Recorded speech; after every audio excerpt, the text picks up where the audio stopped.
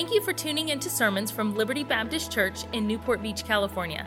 Our goal is to help you know God more and take the next step in your spiritual journey, no matter where you're at.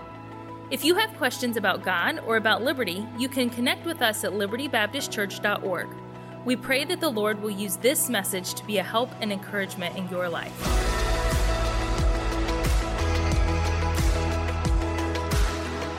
In your Bibles to Acts in chapter number 27. Acts in chapter number 26. We are continuing in our series, verse by verse. This is message number 78 in our series in the book of Acts. But our message will revolve around our communion service this morning. I want to ask you a question this morning. I want you to think about it as believers. As a believer, if you're a believer in Christ here this morning, and if you're not, I pray that this service will remind you of all that Christ did for you, because He wants you to accept that free gift of eternal life, to become a born-again believer in Jesus Christ. He is the only way to heaven. But for those that are believers, what is our cause? And how does our cause relate to the Christian practice of communion or the Lord's table or the Lord's Supper? There are so many causes in our world, aren't there? Everywhere you turn, there's a new cause to give time, to give money, to give resources, to give energy to. Many of them are worthwhile and positive. And when you go to the coffee shop, there's often a cause. There's a jar there of something they'd like you to maybe give a little extra to. Sometimes the cause is just the tips for the barista, but other times it's something bigger than that. And they're asking, would you give to this cause? At the pet store, they'll ask you when you're buying your dog food if you want to round up to the next dollar for some animal-related cause and maybe pet rescue. On social media, people will announce a cause that in lieu of giving them a birthday gift, maybe you can donate to this cause. As a pastor, I often have people who attend our church who want me to champion their personal mission or cause. They want me to lead the church to mobilize behind some cause, often a good cause, but maybe not the primary cause or purpose of the church. Most of us, most people in this world will dedicate at least a portion of their lives, their time, and their financial resources to a cause of some sort. There are people who are passionate and devote their entire lives to a political cause, a specific political party or a political campaign or a political candidate, and that becomes their life's cause. There are social justice causes. Some choose to highlight with their lives and their time and their resources the cause of eradicating human trafficking, or the cause of the need for clean water around the world in places where people don't have access to clean drinking water, or maybe to help feed those that are hungry around the world that are without food and without meals. Others will focus on serving the homeless or loving orphans. Those who have lost a loved one to cancer will sometimes make cancer research a cause they get involved in. All of these are worthwhile. The reality is that not all of us can get involved in and give toward of time and talent and resources to every cause, can we? Some people in recent months have made COVID their cause. And some have made it their cause to push maybe certain guidelines or mandates, or we've got to get everyone vaccinated. And then others on the other side are anti-vaccination. That becomes their life cause. We've got to make sure no one gets vaccinated. And then there are people everywhere in between. And it seems that with every passing week or every passing month, there can be a new cause for which we need to get involved with. Some make access to quality education for underprivileged youth their cause, and others get involved in drug and alcohol counseling and charities. The list of possible causes to be a part of is endless. And by the way, many of the causes that I just listed, the Bible speaks to in positive lights and encourages Christians to get involved in.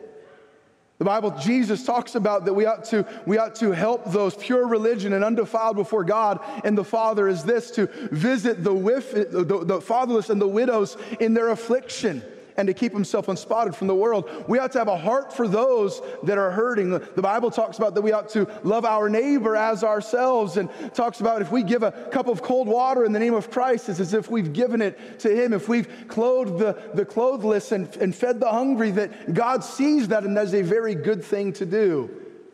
But I don't know about you, sometimes can't it feel overwhelming to know exactly what cause as Christians should be our primary focus and where we should place the bulk of our time, our energy, and our resources.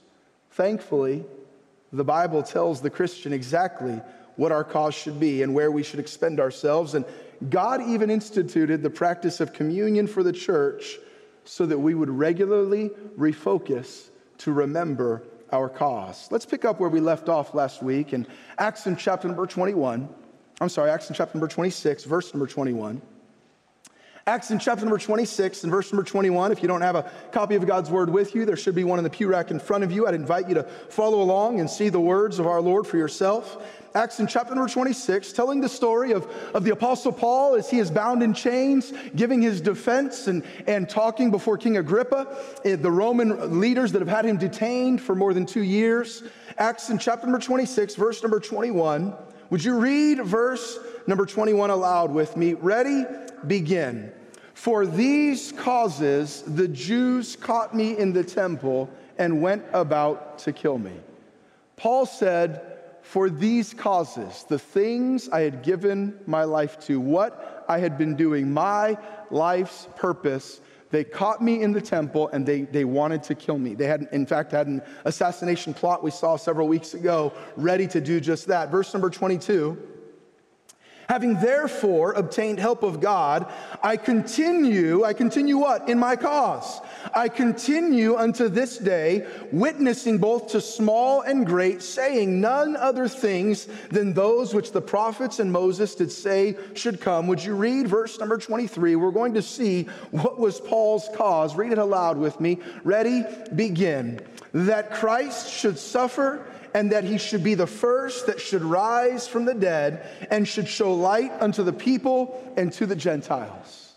Look at verse number 16, if you will. This is right after Paul's salvation experience when he is confronted with the words of Christ on the Damascus Road in verse 16. Jesus himself, some of the very first words that Jesus spoke to Paul. But rise, he said, get up, Paul, and stand upon your feet, for I have appeared unto thee for this purpose. This is your purpose, Paul. This is your cause, to make you a minister and a witness, both of these things which thou hast seen, and of those things in the which I will appear unto thee. Paul had devoted his life to a different cause, and on the Damascus Road, God said, now that you're saved, here is your purpose, here is your cause. And now as Paul is speaking in verses 21 and through 23, he has now devoted decades of his life subsequently from that experience. When God gave him his cause,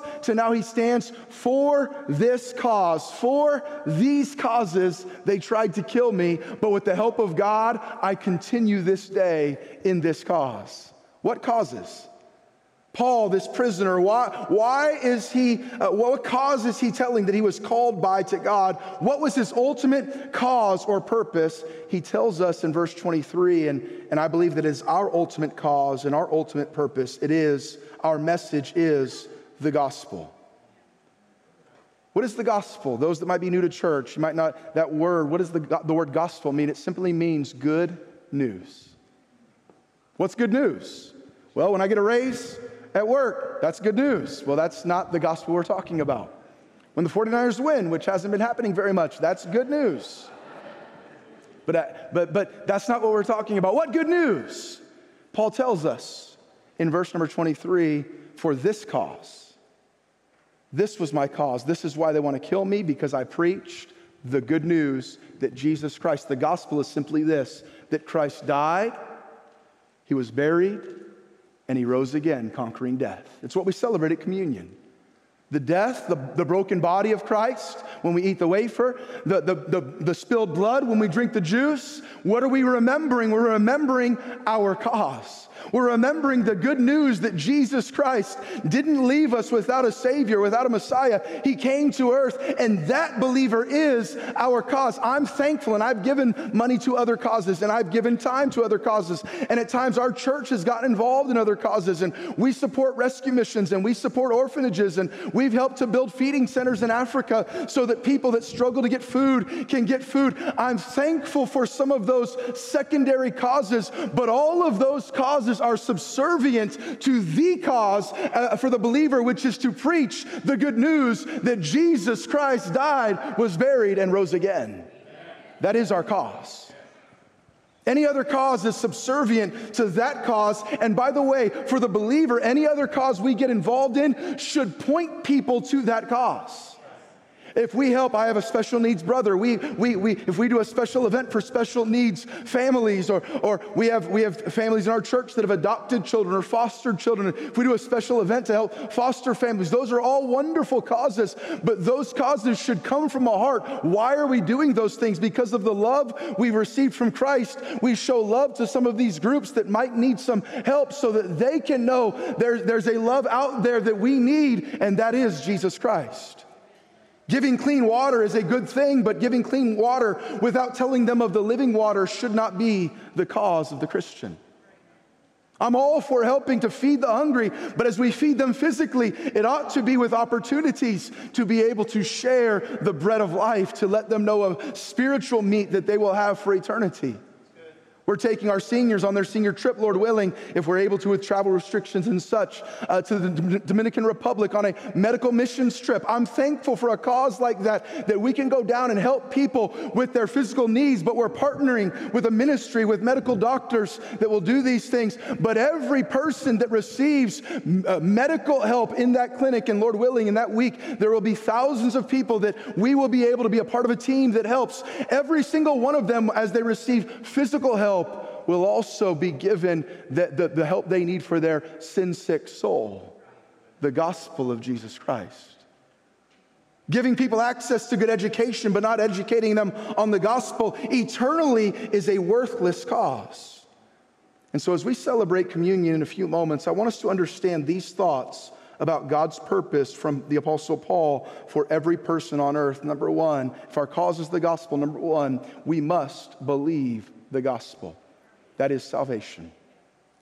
We must personally experience the good news that Christ died, was buried, and rose again. And let me ask you this, if you're here this morning, do you know for sure, beyond a shadow of a doubt, that if you died today, that you would go to heaven? What do we see when Paul said, for this cause? What cause? The cause of the gospel. Well, why was Paul giving his life to this cause? Long before he was preaching it to anybody else, he had first experienced it back in verses 14, 15, and 16.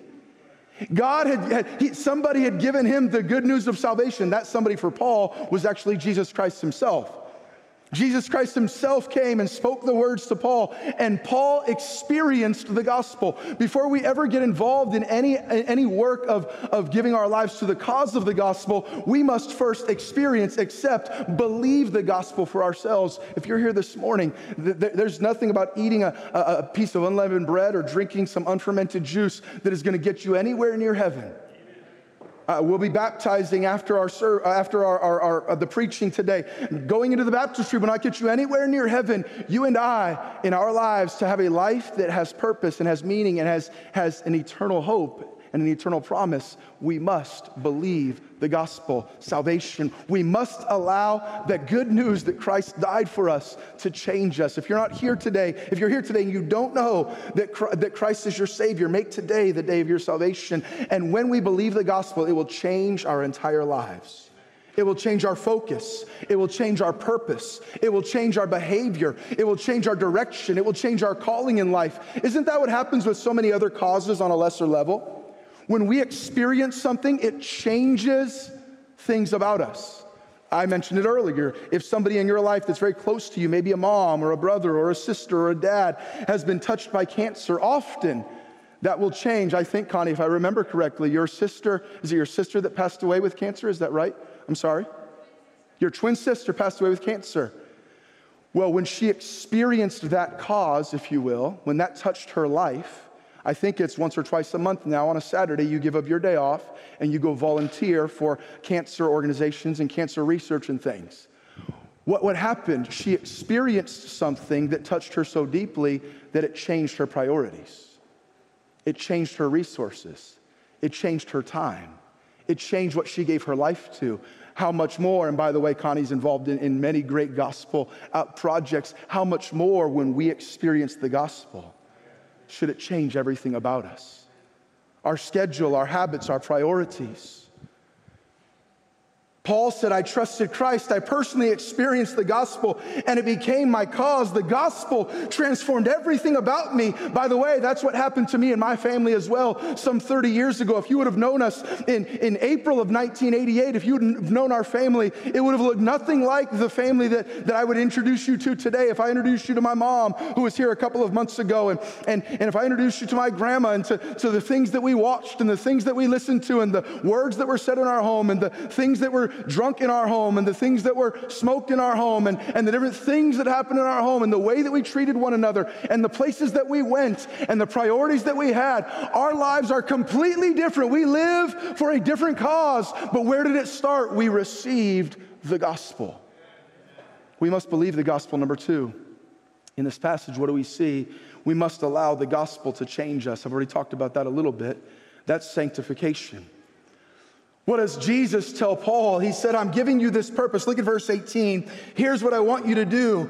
I want you to go preach this truth to the Gentiles. And notice in verse 18, to open their eyes, to turn them from darkness to light. That's the power of the gospel, to turn somebody from darkness to light, from the power of Satan. What did we just sing about? To the power of the cross. To turn them from darkness to light, from the power of Satan unto God, that they may receive forgiveness of sins and inheritance among them which are sanctified by faith that is in me. What happens? Why do we celebrate communion? It's a reminder of our purpose. It's a reminder of our cause. It's a reminder of what saves us, and it's a reminder of what sanctifies us. That word sanctified just means to be set apart or purified or to be made more like Christ. It's our spiritual growth after salvation. That is what sanctification is. Kind of a word we don't use a lot today. It is our spiritual growth after salvation.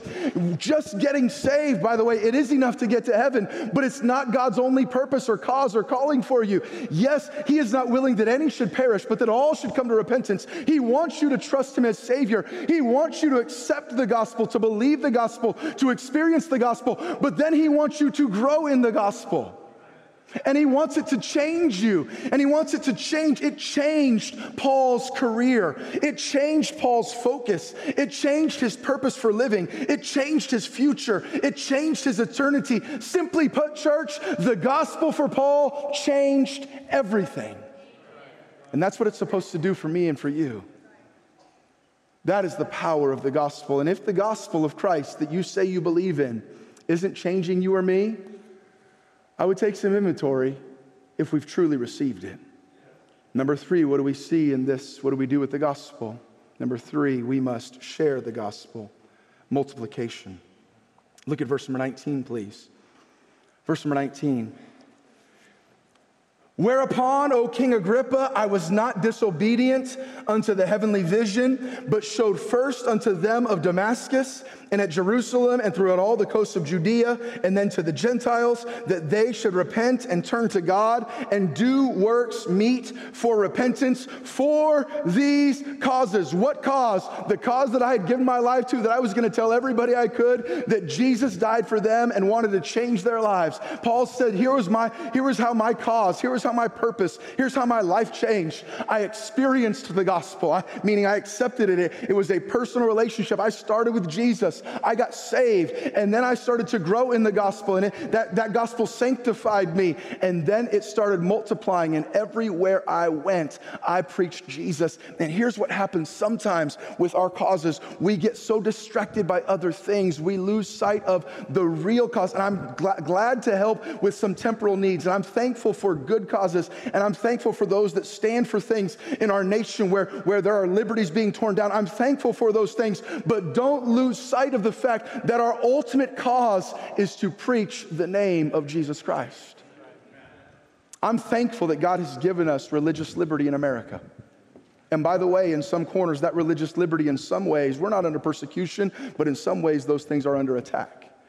And as believers, we ought to do what we can to stand for those things. But may I stop, and this is going to maybe rub some people the wrong way. When I look at the example of Paul in the New Testament, religious liberty is something we should pray for, we should use, I believe we should stand for, we should vote for, we should do everything we can to preserve it for as long as we can. But can I say this for the believer? Nowhere in Scripture do I find that religious liberty is our cause. You know what I see with Paul? He wasn't worried if he had liberty to preach or not. He preached. And when he had freedom and liberty to preach in the synagogues, guess what he did? He preached in the synagogues.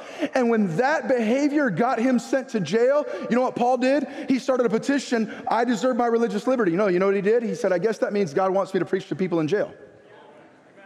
I guess now my ministry for these 2 or 3 or 4 years is in jail. Paul wasn't worried, are they going to give me permission to preach? Paul said, wherever they put me, until they put me in the grave, wherever they put me, I'm preaching. Now, that's not to say that as Christians, we ought not care what happens in Sacramento or in Orange County or in Washington, D.C. That's not to say we ought not be involved. That's not to say we ought not to vote our Christian values. What that is to say is be careful that we don't get distracted by what our ultimate cause is. No matter where God places us, no matter where we live, we had missionaries a couple of weeks ago. Aren't you glad there are some Christians in countries where they don't have religious liberty that are still preaching the gospel of Jesus Christ? Where the government, if they find out about it, there are repercussions, but guess what? Their cause is no different than ours. We must share the gospel. We can't keep it to ourselves. If we had the solution to all homelessness, we wouldn't keep it to ourselves. If we had the final cure for cancer, we would share it. If we had the ability to end abuse, we would do it immediately. Yet we have something greater, church. We have the answer for the eternal healing of every problem in our sin-cursed world. And yet, myself included, we hide it under a bushel so often. We have the kids in here, and maybe sometimes in kids' class, they sing that song, this little light of mine, I'm going to let it shine. Hide it under a bushel? No, I'm going to let it shine. But we might sing it in children's class, but adults, do we live it Monday through Friday? Does anybody in our neighborhood ever get invited to come to our home? And do they ever have any idea that we're believers? Do we ever invite them maybe to join us for a special event at church, or drop off a gospel presentation or some literature to their home, or help them just get to know them and shoot them texts and ask if you can pray for them? Does anybody at the restaurants we frequent, or the coffee shops we frequent, or the grocery stores we frequent, or in our cubicles, in our workplaces, do we do anything to multiply the gospel? Paul said, for these causes they tried to kill me. What was the cause? I tried to multiply the gospel, share it with everyone I could. We have the greatest news in all the world, and yet we share it so often. We never give any time or financial resource to spread the gospel. How can this be so, Christian? How can we have something so great and do so little with it? So what is our cause? What is God's plan for us as believers? He's not willing that any should perish. Number 1, it's salvation. What is our cause, our purpose? Number 2, it's sanctification. Number 3, it's multiplication. And what does this, and we're almost done, what does this have to do with the communion service? Well, our final thought, number 4, we must regularly remember the gift of the gospel. We must regularly remember the gift of the gospel. So what we're about to do, Christians, church family, is we're about to partake in the ordinance, what we call communion, or the Lord's table, or the Lord's supper. And what this is, it's a practice that Jesus instituted with his own disciples. One of the last things he did was it's why we call it the picture the Last Supper. He sat down and he had communion with them. And what he did is he broke the bread and he said, this is my body. Take it and eat it. It's going to be broken for you. And then he took the juice and he said, this is my blood, which is spilled for you. Jesus instituted the practice, and then Paul in 1 Corinthians and in other places in Scripture, we see it being ordained or given to the local church to do on a regular basis. And it's a time where it says it's done in remembrance. Why? Of our cause. It reminds us of why we do what we do. Of why we have what we have, the free gift of eternal life. Of why we know for sure, beyond a shadow of a doubt, that when we die, we're going to heaven. It reminds us of those things. And Paul tells the church that they should regularly set aside times to remember these things. They should take time to do these things together, to come together around the table to remember their ultimate cause, their ultimate purpose, the ultimate sacrifice, the ultimate gift of love. Thank you for listening to Messages from Liberty. Tune in next week for more Bible teaching, or subscribe on iTunes to stay up to date with our current series.